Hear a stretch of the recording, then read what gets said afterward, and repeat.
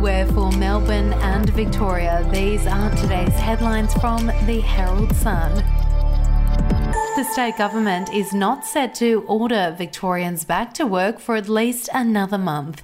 The Saturday Herald Sun can reveal the government is planning to keep its work from home order until March, with business leaders warning it will cost the Victorian economy tens of millions of dollars a week.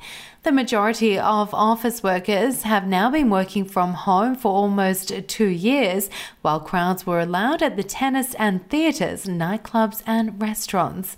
It is estimated up to 90% of workers are still working from home 2 years after the COVID crisis. If you would like to read more on that story today, you can take out a subscription to the Herald Sun at heraldsun.com.au or download the app from the App Store. Prime Minister Scott Morrison has been rocked by the leaking of another damaging private text in which Nationals leader Barnaby Joyce attacked him as a hypocrite and a liar. The message sent last year when Mr Joyce was not serving as Deputy Prime Minister was intended to offer support to alleged sexual assault victim Brittany Higgins. The text comes days after disparaging comments made by former New South Wales Premier Gladys Berejiklian about Mr Morrison were revealed in a leaked exchange between her and a federal government minister. We'll be back after this. News doesn't have to be boring. The Brits have given Prince Harry a new nickname after yet another tell-all interview. Oh God, is it the Ginger Whinger?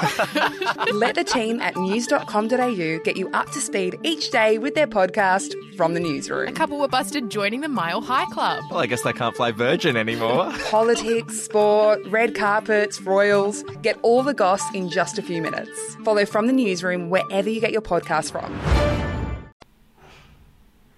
Melbourne researchers have found 2 new treatments that are allowing about half of children with peanut allergies to eat the once dangerous allergen freely, even after stopping therapy. The breakthrough finding from the Murdoch Children's Research Institute large clinical trial is a crucial step in turning this immunotherapy treatment into the first commercially available therapy to help push kids as young as 12 months old into remission. And teachers will do 90 minutes less face-to-face teaching a week and get an 8% pay rise under a landmark new union agreement.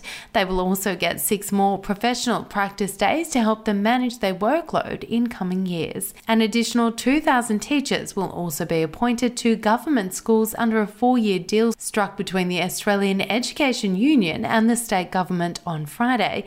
This means there will be enough teachers to help out in classrooms despite the lesser teaching load. Those are your headlines from the Herald Sun. For updates and breaking news throughout the day, take out a subscription at heraldsun.com.au. We'll have another update for you tomorrow.